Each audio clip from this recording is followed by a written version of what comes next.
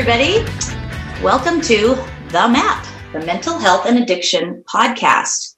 We have a great show for you today. I'm here as always with the amazing Andy Bernstein and our incomparable Kristen Perry-Long.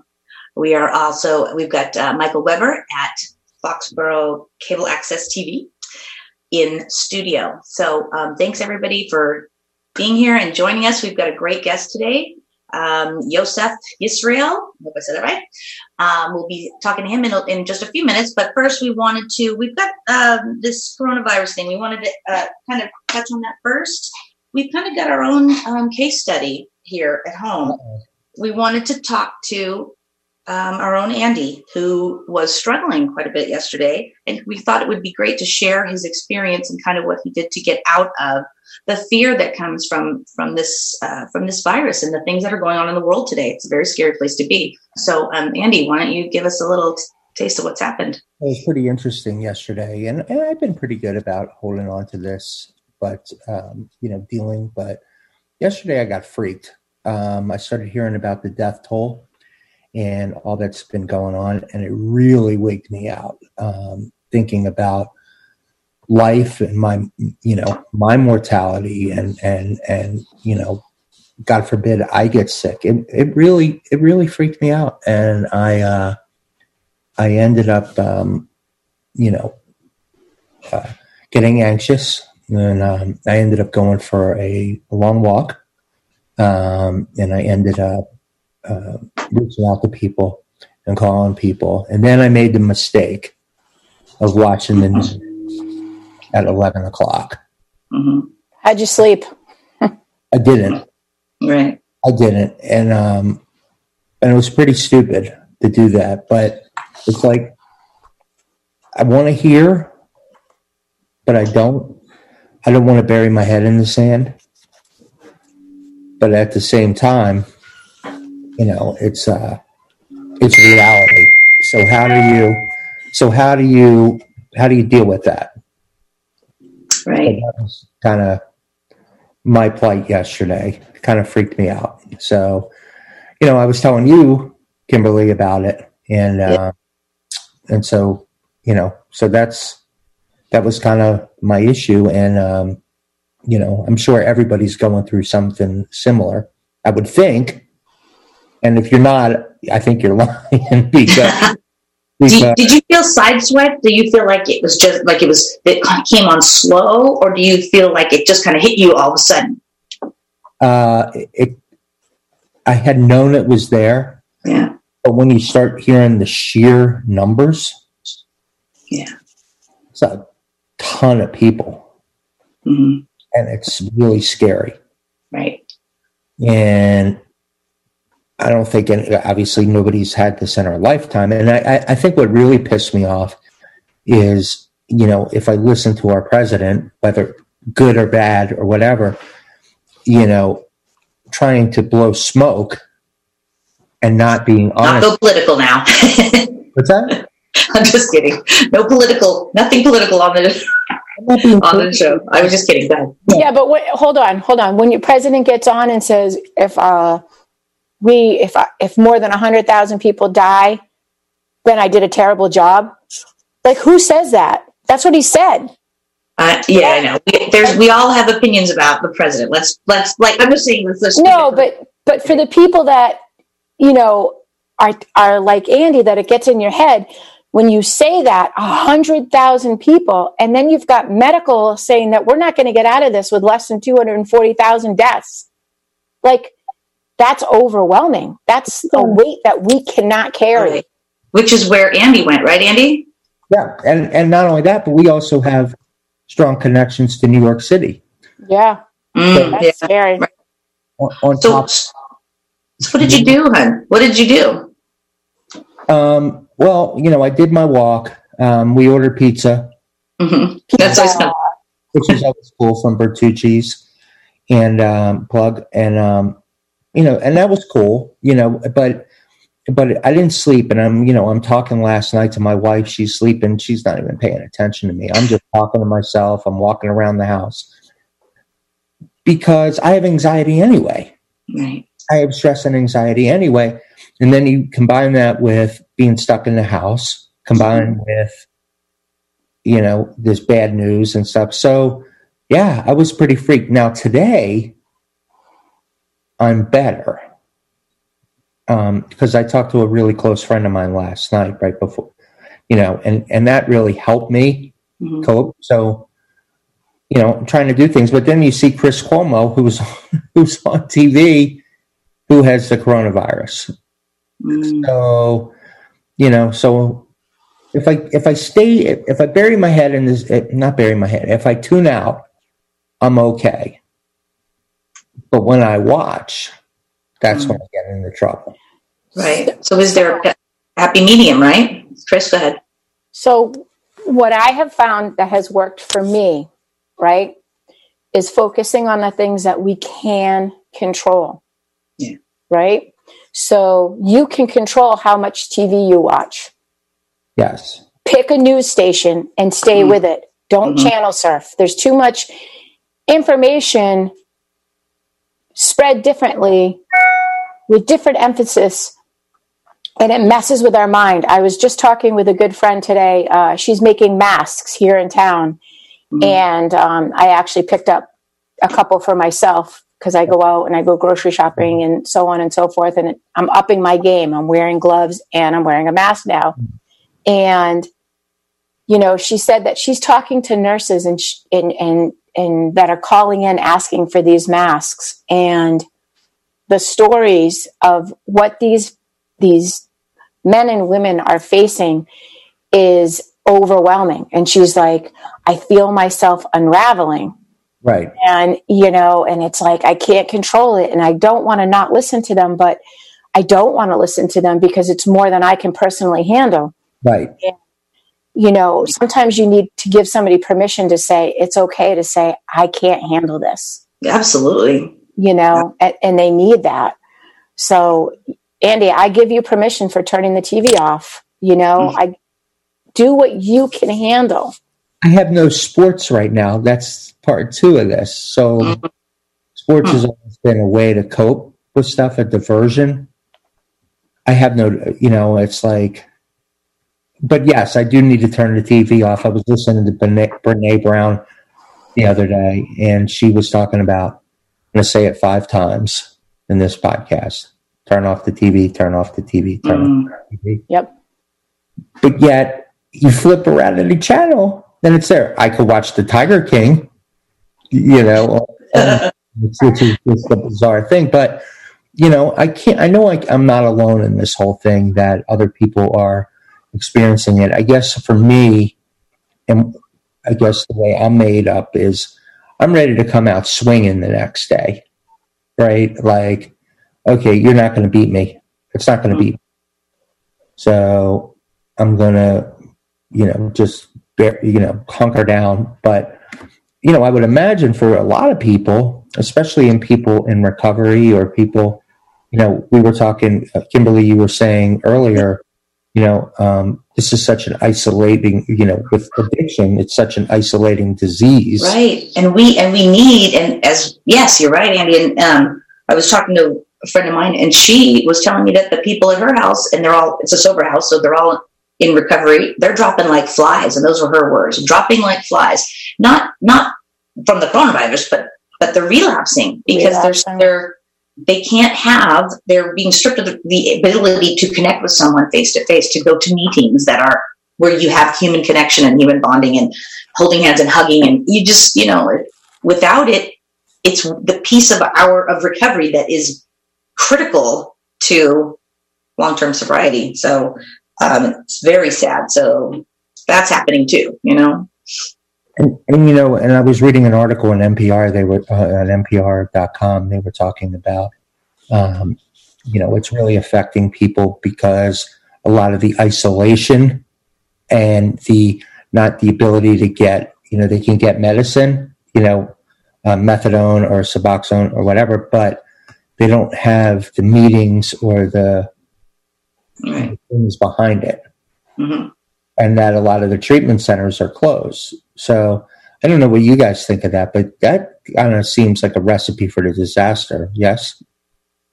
What, for the treatment centers to be closed? Yeah, and that you can get your medicine, but you can't go to like meetings or. Well, the one thing they have done, and I know it's always good to be solution oriented. So the answer to that is, and we all kind of just have to buckle down, is the Zoom meeting. So almost all of the AA meetings at least that I'm aware of have been moved to an online format. And then there's websites like In the Rooms where you can just jump on to a meeting almost any time of the day. So it's almost, and I've heard many people say, oh, I've gone to more meetings since this thing hit than I've ever been to. Yet they hang up, they're still alone. You know what I mean? So I'm doing teletherapy, right? I did it yesterday, and it was terrific. It was really good. Yeah. Having that. And so I'm like, I'll come back for another day. Right. Why not? I mean, it's, why not? And it was, found it very helpful. That human engagement, right? Mm-hmm. But yet I'm walking on the street and I'm doing what? And everybody's on the street. Have you noticed that? Oh, yeah. Everybody's walking. Everybody. Yeah. The dogs are going, I don't want another walk. Leave me alone. Right? But stay away from me because we have our social distancing. So mm-hmm. It's a weird, nonetheless, I mean, to kind of keep it in full circle, it affects everybody. And I would imagine, all these feelings are all natural, so you can try to cope on some level, and then you might break down on the other level, right? Yes, what else is good that I've found is just to take a deep breath and to find your happy place. Do a meditation. I know it sounds, pretty kind of old hat, but it's true. If you can just get to a place, if you start feeling anxiety, just start, make yourself relaxed, kind of maybe put on a YouTube meditation for a couple minutes and just breathe and center yourself, get back to present. And remember that everything's okay right now, and all you can do is what you can do. So do what you can control. Try to be, as positive as possible. Those type of things. Are there some apps or things that people can you recommend some apps that people might want to tap into? Calm. It's called Calm, CALM. Mm-hmm. It does all of these very cool sounds, water, bubbling brooks, the ocean. I think it costs something, but I'm not sure. I don't think it's that expensive. But there are definitely, if you put meditation, you can do it on Pandora, you can do it on Hulu, mm-hmm. on whatever the other one is there. But yes, there's plenty of if you just put meditation sounds, you'll find it. And I think they actually have a free version too. Mm-hmm. Yeah. Yes. Yep. But I think that's a really important thing, these apps. And then, but I guess the question is, how do you get yourself to that point in the place where you're like, I'm going to get out of my own head and I'm going to go meditate? So that's what it's called. So I was at a thing for, Newport Academy, which is an adolescent program in Connecticut. Actually, they're all around the world. Anyway, this Tim Ringhold is the guy that does the music aspect of the programming. Right. And what he said, I sat at a seminar for him, and it was amazing. And I actually signed up, and he's got all kinds of free stuff. I'll give it to Kimberly to put on the page. And what he said is, our brains become hijacked and we don't even realize that we're being hijacked. So you have to find what works for you to unhijack your brain. Right. So what he does with these kids is that he helps them find the kind of music that can unhijack their brain. Yeah. So I like Creedence Clearwater, right? It immediately calms me down. You start singing the words, and before you know it, your brain going from, oh my God, oh my God, oh my God, to the song, you've unhijacked your brain. Right. That's very similar to the autopilot theory too. Oh, our guest is here. Our guest is here. Hello, Maybe you want to hello. introduce him? Hi. Hi. You know what? Let me grab my headphone piece. Give me 1 second. Okay. So yeah, just to finish up with that, it's like the autopilot thing. We go on autopilot, and a lot of us in the program will say, when you're on autopilot, you react to triggers. That's it. And so unhijacking your brain is beautiful. I love that. So before we get started with Yosef, would you, to sum it all up, Chris and Kimberly, what would you say from this discussion? What would you say the key points are about getting out of your own head and being, trying to take this all in stride? Okay. I would say that to turn off the TV, one, and find what works for you to bring you back to a place of serenity. That's all. You've got to figure it out. Whether it's music, not TV. Just don't get too caught up in what people are saying. You got to pick one, like Chris said. Pick one place where you're going to get your information and leave it at that. It'll do you a world of good. I would say that, start either making a physical list of things that are your, I hate the word trigger, but you don't just go into panic. You can feel your heart rate getting faster when anxiety kicks in. Some people have a hard time swallowing. They get dry mouth. Whatever your signs, your physical signs are, make a mental note and have that list available for you to, unhijack your brain. What is it? If it's, surfing, watching news, put that on your list. Because eventually what's going to happen, you're going to stop watching the news and something else is going to set you off. So you need to have that list so that you can say, okay, well, I've moved to the next thing that's going to hijack. Because it's human nature, to constantly know what's going on. So you can work yourself up into a tizzy, and we're going to get to Yosef, who's going to talk to us more about this as well and kind of his take on things. But interestingly, last night I worked myself up into such a tizzy, I thought I had the virus, right? I had coughing issues. I was like, oh my God, I have it, right? Because I'm a neurotic person anyway, right? So, neurotic. So I worked myself up into tizzy last night. And it's interesting how your mind can affect your body reactions too. Today I'm better, like I said, but all good advice. And so we're going to, hopefully we'll post this on Facebook and some more of this information. Yes? Absolutely. Yeah. All right. So let's meet our first guest. Our only guest is Yosef. Now, Yosef, interesting story I was telling Kimberly. He lives in where I grew up in my hometown of Baltimore. Pikesville. Yeah, but Pikesville, Maryland is a thing. I went to Pikesville High School, and Yosef lives there now. He is actually from Jamaica. Jamaica, yeah. Yeah, Jamaica. Jamaica. He lived in Boston. He went to the Berkeley Music Conservatory, School of Music. Oh, sing it! You got any music for us?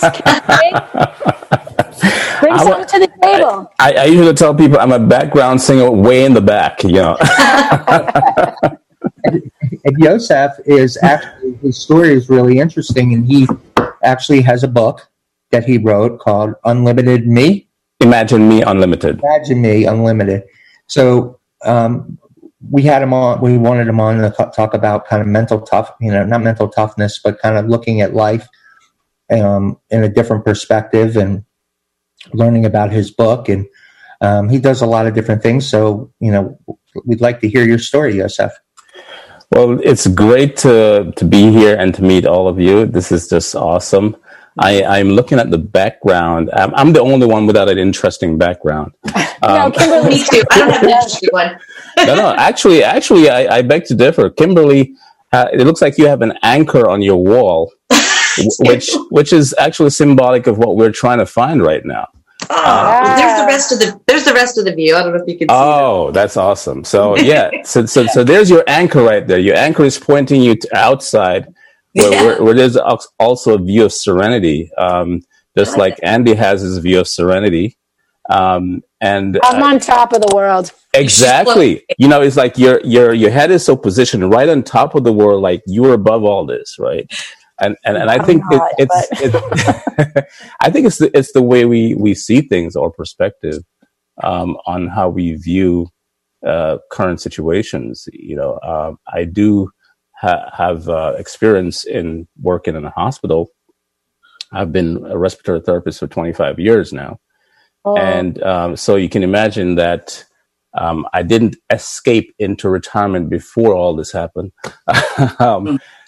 This is, we're on the front lines of all this. And basically, right now, we're seeing a lot of tension from staff as well as patients who are just really unnerved by all this that's happening. And I think the biggest issue is that we're not understanding exactly what's really happening. Mm-hmm. And people are searching for answers. We are searching for answers. We're actually confused. Like, this is behaving very unusual in terms of what we know a virus should behave. So my colleagues were talking, and they said, well, we really don't know what this is. But I think what's happening to us is that we are so involved in the process of management and treatment that we barely have any time to reflect on the bigger picture, so to speak. But from a perspective of a medical approach to treating patients and in emergency situations, there are two basic approaches that I use, and I've seen other medical people use as well. And one of the things we normally do is try to remain calm. Okay, because remaining calm allows you to have a more clarity of thinking. If you get all engrossed in the process and what's happening, you lose the ability to function more cognitively, to process and to really understand. So basically what we do is we take what we've been trained to do, all the information that we have, and we ask the question, what's going on here? What is happening here? And by asking those questions, we try to sort of focus our mind into the solution process. Mm-hmm. So we tend to try to be solution oriented above the chaos, because sometimes there's an emergency and there are 20 people in the room. One of the things that we try to do is to limit the amount of people that are in the room. If you're not essential for being in the room at the moment, then you step outside, and if we need you, we'll actually call you. So we try to control. In the hospitals you're talking about? Yes. Okay. So we try to control the situation. So let's speak on a microscopic level of how we handle chaos. Right. We try to do it in an organized way and do it with information and trying to getting results. Okay. So the first approach then is being solution oriented. Okay. What can we do about this? What information do we need? And you were talking about the television. I don't have a TV. I've got my TV years ago. And it's been like a great decision. Although we're on Foxborough cable access. But I found that it's been a distraction for me. Mm-hmm. And how I get my news is from other people. Or I just jump on YouTube or jump online if I really want to find out something. But I find that, especially at work, I might be in a patient room or in the break room, and they have a TV in there, and the information comes on. That's how I get my news. In this kind of environment, with this situation with the coronavirus, I get more information because I tend to watch what's on the news at work, and also we have these huddles with updated information. So we're basically focusing on solutions. Okay, what's going on? What do we know about this? And how can we protect ourselves? And what do we need to do on our part? Right. So what are you telling? What do you find yourself ending up telling the people who are panicking and what have you? How do you help them find the solution? Well. The thing is that, number one, you have to have patience, and we have to do research. We have to find information, and we're trying to look at the science of it. What are we getting from the scientists? What are we getting from the doctors? The information that we have. So, like, I think you were saying, not to listen to so many different sources, because and we try to limit all of that stuff coming from different directions, you know. So we try to focus on what we focus on is the information we're getting from work, from our colleagues, from those that are hands-on. Exactly. See what we're seeing clinically, those kind of things. We're looking at those kind of things and trying to form a picture of it. So it's a process that we're going through. We're not at the end of it where we're saying definitively this is the deal, but we have to understand that you have to have patience going through the process and understanding, because some people want answers right away, and we certainly want answers right away.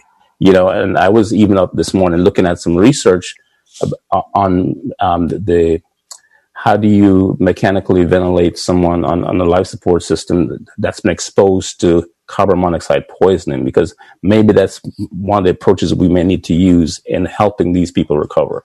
So I'm looking for information, I'm searching for information, but there's a process in that, and patience is required, you know, in that process. Sure. Yosef, quick question. Yeah. Have you seen this COVID-19 app that they have developed and that they're asking people to do? And it's a platform for them to collect information. Have you heard anything about that? No, I haven't. It's been all over the news. Really? Yeah, we haven't. Like I said, my information has been coming directly from I'm at Johns Hopkins, so there's been information that's been disseminated throughout the hospital.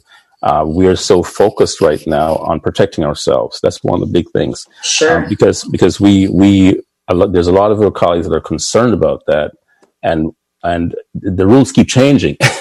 You know, every day it's a different rule. Okay, well, we're doing this time. This is so. It's sort of like day to day, what we learn, we try to adapt as we go.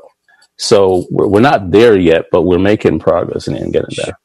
I have a question, Yosef. In your book, you talk about positive thinking and how to change your brain to do that, to stay focused on the positive and that type of thing. How would that apply to what's happening today?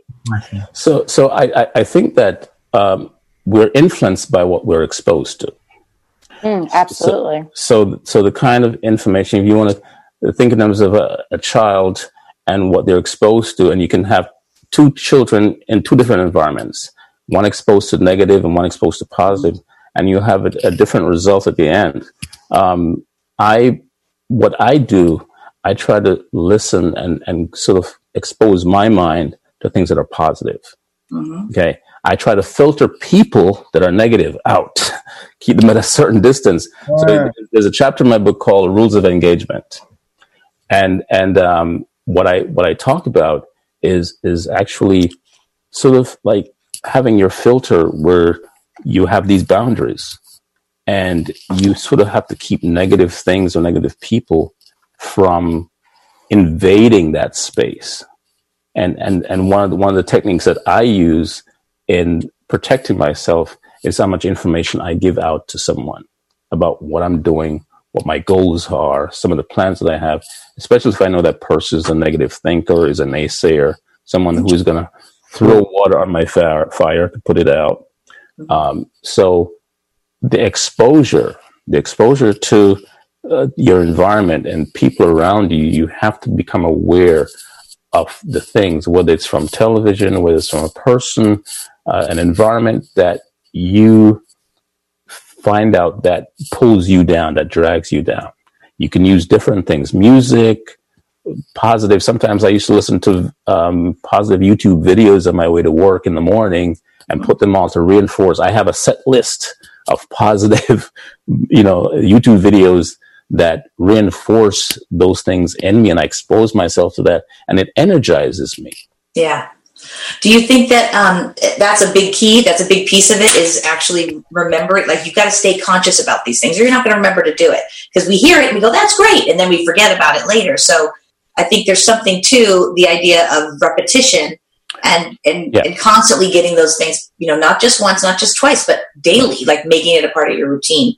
Yeah. My one of the things that I do is I have an erasable board that I write these things on. So one time what I used to do is I have an easel with an erasable board in my bedroom. So the first thing when I get up and I look, I see all those positive things to remind me to stay on track. Because if I have it in my phone or something, it's not very much visible to me. So I sometimes, for me, I need something right in front of my face as I open my eyes to see, okay, remember, this is what you are. This is who you are. This is what you got to do. This is what you got to focus on to bring you back into that focus. Yeah. Right. And if you don't have a whiteboard, get a Post-it note, get colorful Post-it notes and stick them on your mirror. Exactly.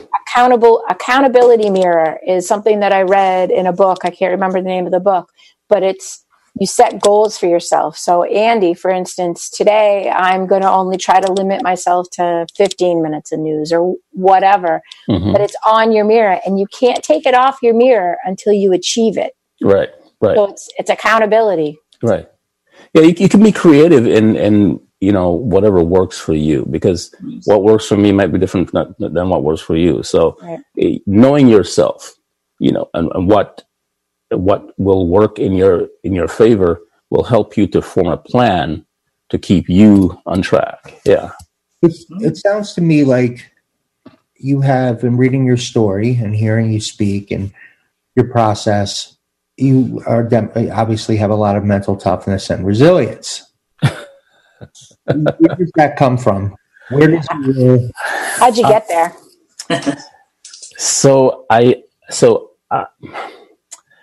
growing up in Jamaica, I think that, I'm not sure if it's the environment or what that is, but from a child, I had this thing inside of me that I just won't quit.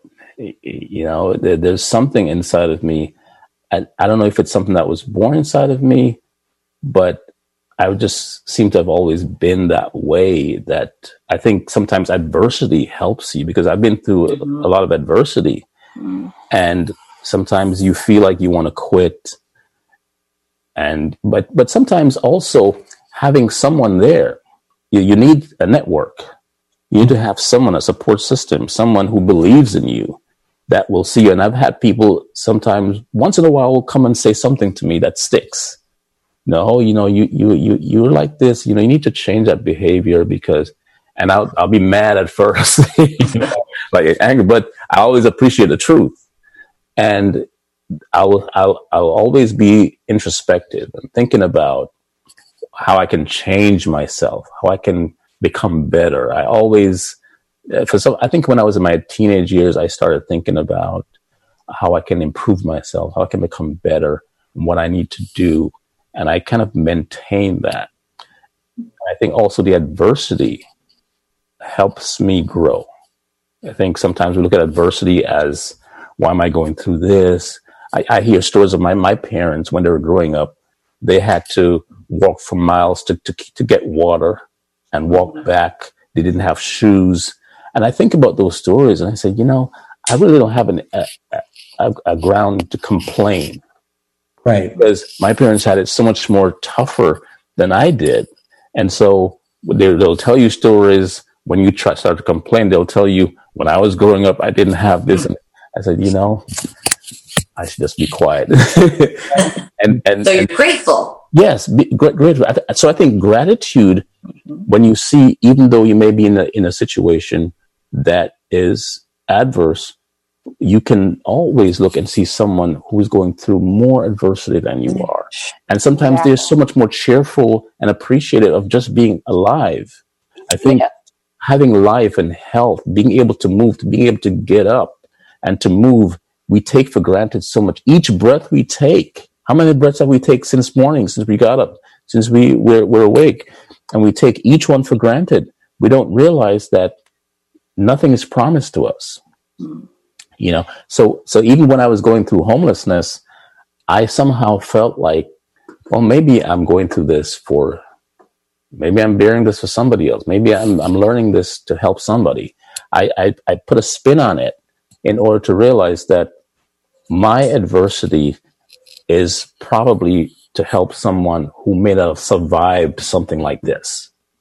So I'm going through it because I'm strong enough to go through it. So the way I view things is helps me go through those challenges. What were we going to say, Chris?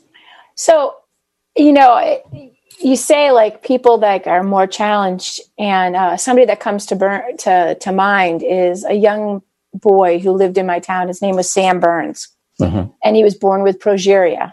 And I had the pleasures of really getting to know Sam before he died at 17. And he was always happy. He always had a smile on his face. His outlook in life was so positive and so giving. Why? How do people, you know, I always like go back when I start feeling sorry for myself. It's like, wait a minute. You know, this kid knew he was going to die. He didn't know when. He knew he probably wasn't going to get past 20. Yet every time you saw him, he smiled. He always had something positive to say. His insight into his young life was so profound that it's just like, why? Why does God put those kind of people in our lives? Right.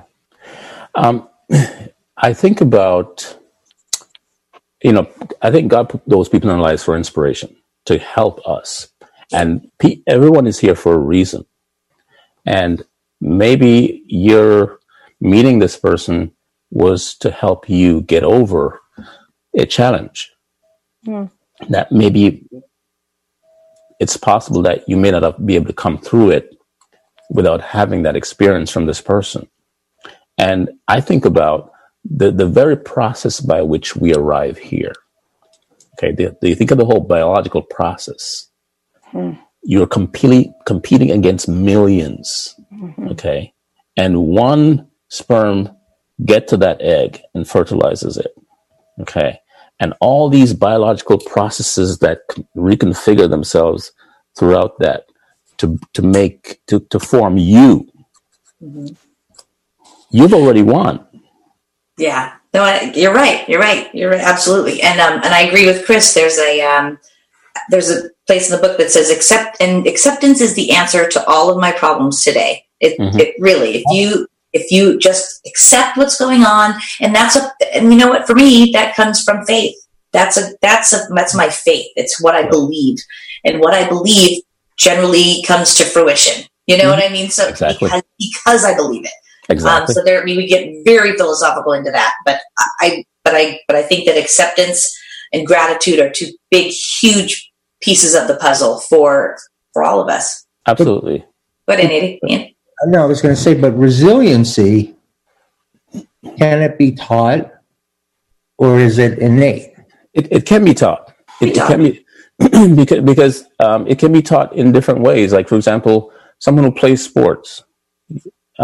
Sport is about winning, you know, about teamwork. You can teach a person about coming back from defeat, coming back from adversity. It's the battle of the teams, you know, going at it time after time and giving it your best. And even when you give it your best and you lose, you're still not down. You're still going to come back and try again. I think sports is a good way that teaches people how to be resilient, how to move forward, and to recover from defeat. Absolutely. That's great. Yeah. Resiliency is something that we can, like you said, can be taught. And it can be, I think a piece of it can be innate, right? We're born with it. And I also think that adversity is also a piece of that. So it kind of comes from adversity is necessary. Adversity is necessary. It's how you view the situation. Because I think I said in my book, on the side of every adversity, there's an opportunity. So you look for the opportunity. There's an opportunity to serve. There's a lot of people who are stepping up to the plate now in this kind of adversity, and they're not thinking, "Oh, look at what's happening," and they're focusing on that. They're focusing on solutions. Would you agree it's a decision, Yosef? Like it is. It is a decision. It is a decision. I spoke to kids in Boston a couple of months ago about reality, because the way I view reality is not necessarily what you can see physically. What you can see physically is evidence. Okay, so I can't see your thoughts, but your thoughts are real. I can't see an idea, but your idea is real. I mean, we're using a computer, we're using this application. These were all thoughts before they became this physical thing, right? So the way I view my thoughts are more reality, because you can destroy the thing, you can destroy the phone, but someone can make it again because the idea is still there. The knowledge is still there that you can't physically see. So when someone does something, have your parents ever said to you, "What in the world were you thinking?" because they know some thought went through your head, and then you did something that they can see and say, "Oh, so you were thinking about this kind of thing." So I think in terms of thoughts as reality, and the way you view things, the way you view a situation, the way you view adversity can determine how you cope with it, or whether you find a solution or not. Right. Like the silver lining. Absolutely. Yeah, exactly. Andy, you were going to say something? So to back up for a second, we talked about people, negative people, and having that filter. What would you say for you? Because I'm imagining it's different for everyone. But what would you say are the things that turn you off, or the things that are the triggers for you to say this person isn't the right person for me to be around? So I screen people based on just listening to the way they talk. When you want to share something with someone and they start to talk negative, like, no, that's crazy, or, just the way they talk, their general attitude, how they carry themselves can tell you their mindset. So there's certain words that the people will use. I can't. Oh, that doesn't make any sense. Things like that will tell me that person is a negative thinker, and not to share my ideas with this person. Yeah, what they do in their lives. Are they growing or not? If you talk to them, what have they been doing for all this time, all these years? Are they still doing the same thing? Are they consumed by just casual entertainment, or are they focused on self-growth? Yeah. Things like that. I like that piece how you said that you will then not share anything with that person.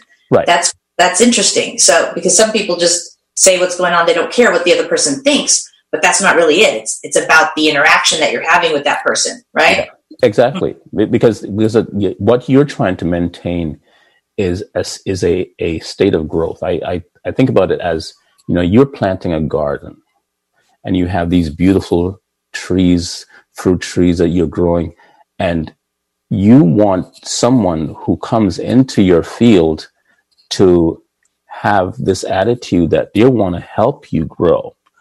They want to help you grow that garden and push you to become better. You don't want someone coming and just sort of start picking your fruit and stomping on top of all the work that you've done, To that point, just there's also the other side though too. So on the opposite end of that, well, what about the people who need help?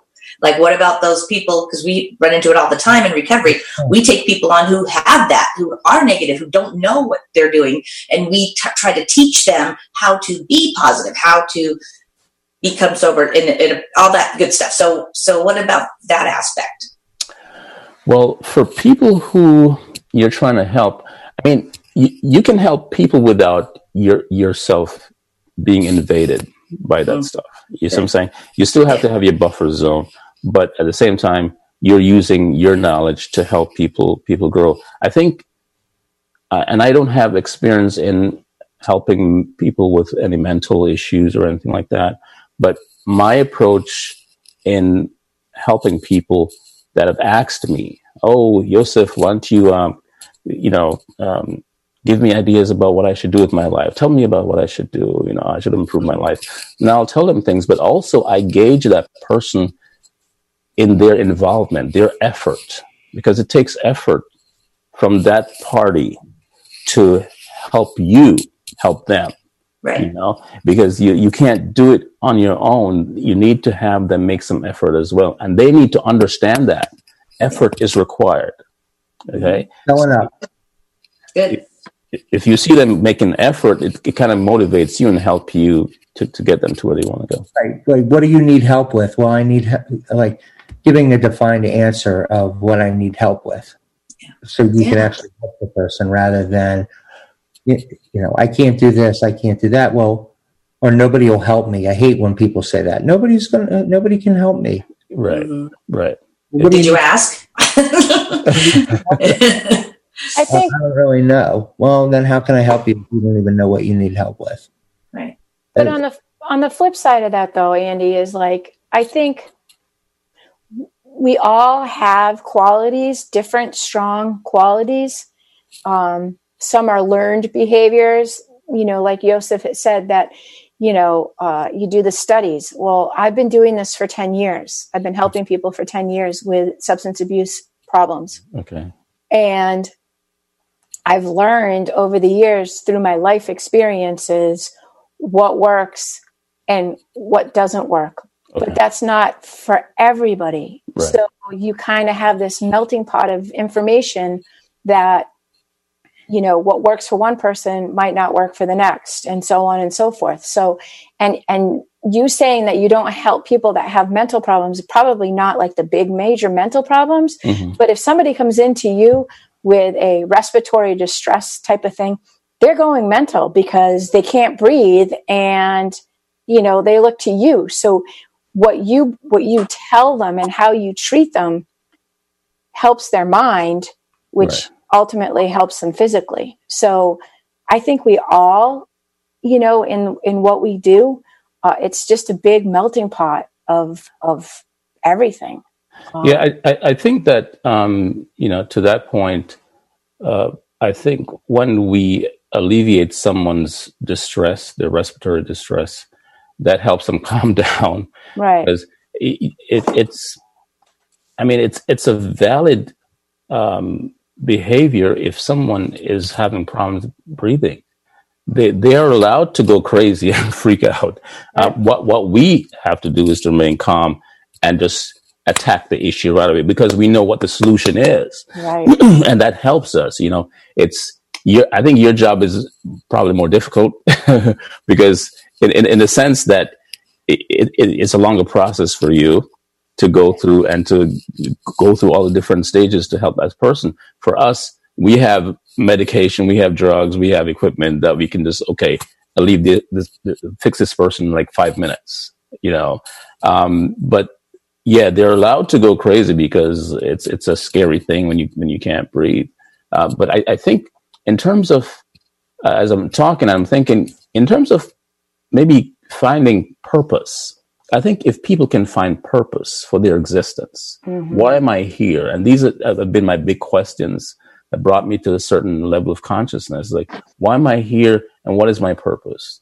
What am I doing here? What is my value? And I think if people can find value in who they are, they've gone through substance abuse, and that takes away their self-esteem, that takes away their value and some self-worth. So if you can restore their value, why are you here? You're special. You're unique. Nobody else has your fingerprint, right? If I lock my phone with my fingerprint, I'm the only one that can open it. So it means that I'm unique. There's something about me that's unique. And everyone that is born has a responsibility to leave a positive fingerprint in the world. I personally believe that everyone that is born and is capable should write a book. I think you should write a book because someone is going to go into a library and they're going to pull your book and they're going to want to know what your thoughts were of the world. How was your life? What did you think? What were your feelings? How did you see the world? What was your Right. perspective? Because they can connect to that. Exactly. So these are topics that are also discussed in the book, right? In your book? Yes. Where can people actually get the book? So the book is at my website, imaginemeunlimited.com. It's also on Amazon. If you search for Imagine Me Unlimited, the book will come up under my name. And BookLogix is my publisher. People don't necessarily go to that website to order books, but if they want to, they can. BookLogix.com. Okay. And, pretty much that's where the book is sold. Are you planning on writing another one, or do you have anything in the works? I do have another book that I'm writing. It's about social dynamics between cultures. I don't want to give away the title just yet, but it's it should be pretty interesting. It's a little bit more serious about how we treat each other based on our cultural influences and our backgrounds. That's really deep. You're a Renaissance man. You do a lot of different things. Yes. It seems like they're all interconnected. Yes. On a lot of levels, whether it's breath or it's, music. We didn't even get to talk about your music, but music and all the things that you do are really intertwined. If you really, and that's the thing I discovered about when I was searching myself, because I had to go through the process of self-discovery, and I found out that everything is connected. All these things are connected some way. It's what you do. Yeah. Right? Yeah. Who you are. Yeah. A theme for your life. Right. And it's exciting. It is very exciting. Now, okay, our closing minutes. Can you tell us where people can get in touch with you, if they can? Sure. On my website, on the contacts page, is my phone number, and imaginemeunlimited@gmail.com. That's also there. I'm also on Instagram and on Facebook. So if you search for me, Yosef Israel, Imagine Me Unlimited, you'll find me. That's a very strong name. Yosef, yes. Yeah. Yes. It really is. Now I have to live up to it. Yeah. I mean, and lastly, can you give us take us out with some words of wisdom or words of hope, or some things that, that we can leave behind? So I was thinking of this quote last night as I was driving. Someone who is unaware of his ignorance will be misled by his knowledge. Ooh, that was deep. I like that. Yeah. Oof. So in the face of everything that's going on, we want to get information. We want to get understanding. Right. And from that point, we will have a better way of making decisions, of moving forward. So you know everything. Right. There's one of my favorite movies was I, Robot, and in that movie with Will Smith, and when the professor when he was called to investigate the professor's death, and the hologram of the professor came up, and he said to him, "You have to ask the right questions. You have to ask the right questions." And when he asks the right questions, that is the right question. So we're trying to get to the questions that we need to ask in order to get the answers that we need.